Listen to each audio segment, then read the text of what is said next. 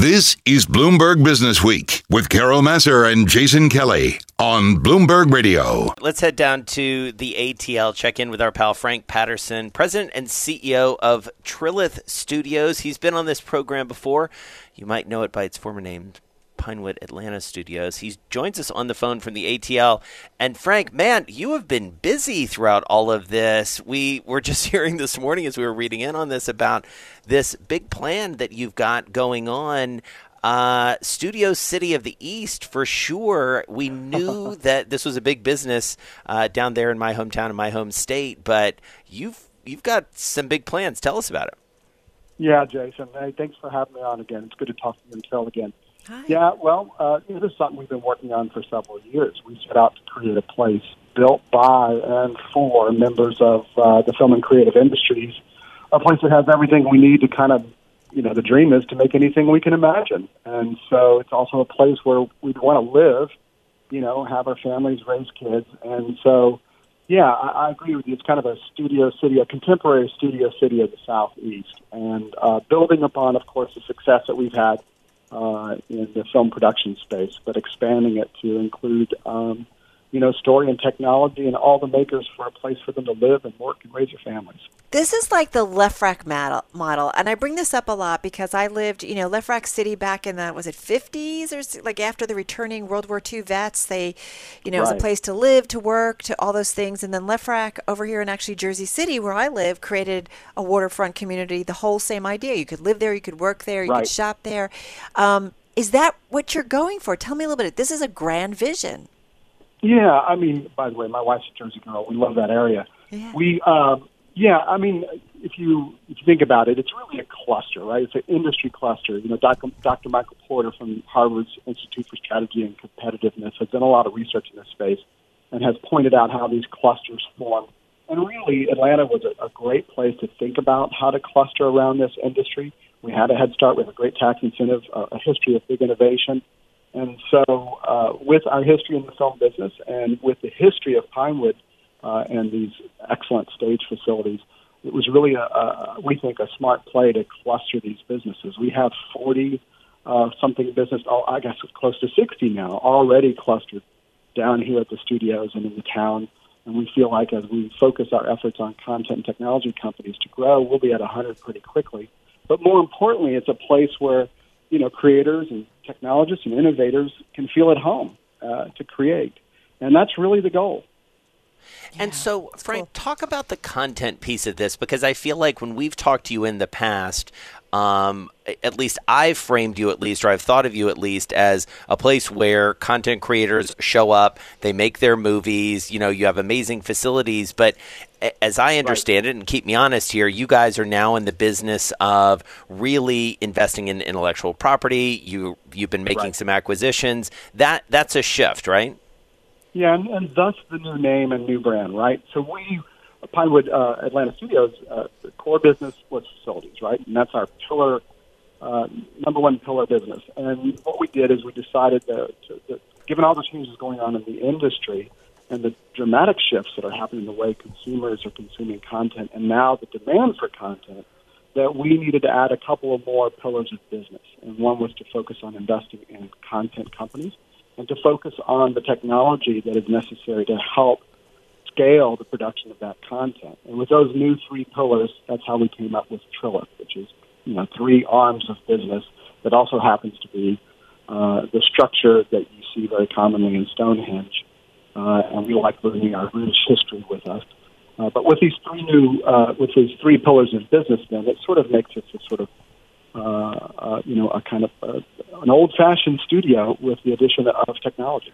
Hey, what about the timing, Frank? Because I just think it's interesting. Jason and I, as you know, we've talked with you before. We love talking about kind of just real estate usage right now in particular. And I was talking with a bunch of executives, global executives, one in London, one over in Asia and China, and they said, depending on which part of the market you're in, you're either doing well or you're not, or there's opportunities or there are not. So I'm just curious about the timing for you guys to do all of this.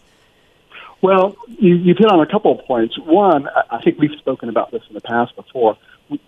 Pre-COVID, we happen to be in a situation where, given all these changes in the way we're consuming content, Wall Street was already pouring more money into the pipeline to the filmmaking pipeline than we had the capacity to produce in this industry. We were already falling behind.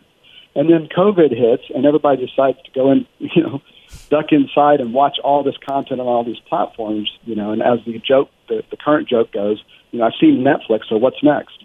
And, Right. and there's just so much content that is now needed that there's a shortage of facilities, there's a shortage of talent capable of producing content at that kind of scale, and there's a shortage of the technology that can enable us to do this. So we think the timing is perfect.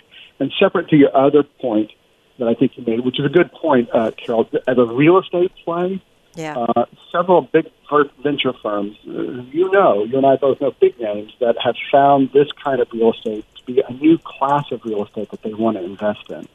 And so what I mean is, studio facilities in the movie business. Yeah. And so you're seeing a lot of big firms get involved in this space, and we think it's a smart move. Can I just say, I hadn't heard that line, I've seen Netflix, what's next? So I'm adding it good. to, Jason and I, through this whole 7 months I've been keeping track of just fun things that people say. So I'm adding it to the list. It's my T-shirt list. Like, all of these lines could be a T-shirt. And thank you for sharing that one with us. Yeah, that's a good one. That's a good one. In the city of Atlanta and its environs, there is something unique, and I say it because it's my hometown. My parents live there. I have many, many family members there. The way that the city has grown, both economically and geographically, I think what you're doing is something of a microcosm of that. And I would love for you to sort of explain that and sort of how it fits into the broader Georgia and Atlanta economy and how it reflects it, if that makes sense. Yeah, that's great. And you're right. I do think what we're building is a micro cluster of the larger cluster that is Atlanta. I mean, these kinds of things tend to form, if you sort of back out a little bit. Atlanta is a result, like other cities around the world that have been successful at this, it's the result of, a sort of business-friendly policy environment, of smart tax policy, of strong research universities that, of course, produce talent. And then, of course, we have the benefit of having this kind of global hub of an airport, the most traveled airport in the world, with all these direct flights to important destinations all over the world. And I think that combination has been very helpful for Atlanta in the spaces that I think it's most famous for, which is, fintech and sort of all that Georgia tech research, those kinds of research outcomes. And then more recently famous because of the film industry. But I'll tell you, the film industry has been a part of Georgia for a long time. When President Carter was Governor Carter of Atlanta, I'm sure you know, Jason, we had the first state film office in the United States. And Governor Carter was making a real play for the film industry back in the 70s. And so we had a cool independent scene that grew into, of course, Ted Turner launching what became the media giant of Turner, and then follow, Tyler Perry deciding to plan a stake and say, no, I'm not going to live and work out of Hollywood. I'm going to build my own studio here.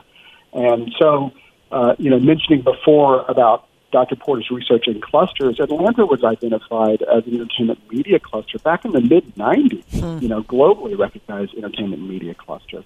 And so the recent tax incentives and the move toward these bigger budget projects that came around post-2008 has really now made it a globally recognized center for creativity. It's interesting, Frank, one thing I want to ask you, because years ago I remember doing a piece specifically about tax incentives for Bloomberg Television, about tax incentives for like the film industry, because as you know, you've seen the stories about where people are like, why do we give them a break? It really doesn't do anything for the economy. What would you say to that, especially considering what you guys are doing there in Atlanta? Well, it's all in the devilish details of design, because I'm only 3 years in this marketplace, and the studio I left, which we had built in San Francisco to build digital humans, Atlanta wasn't on my radar, and I met the folks at Pinewood, became excited about it, and the first thing I did was look up the tax policy, because I've been a part and have served other governors in other states who've had tax incentives, but they just weren't well written, and they weren't really meant. You could tell they were sort of temporary or not very thoughtful in their approach, and it resulted in sort of temporary tax incentives.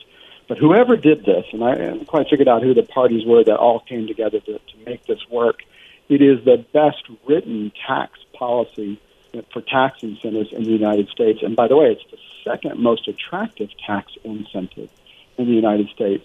And importantly, it was really focused on building the economy in Georgia and, injecting directly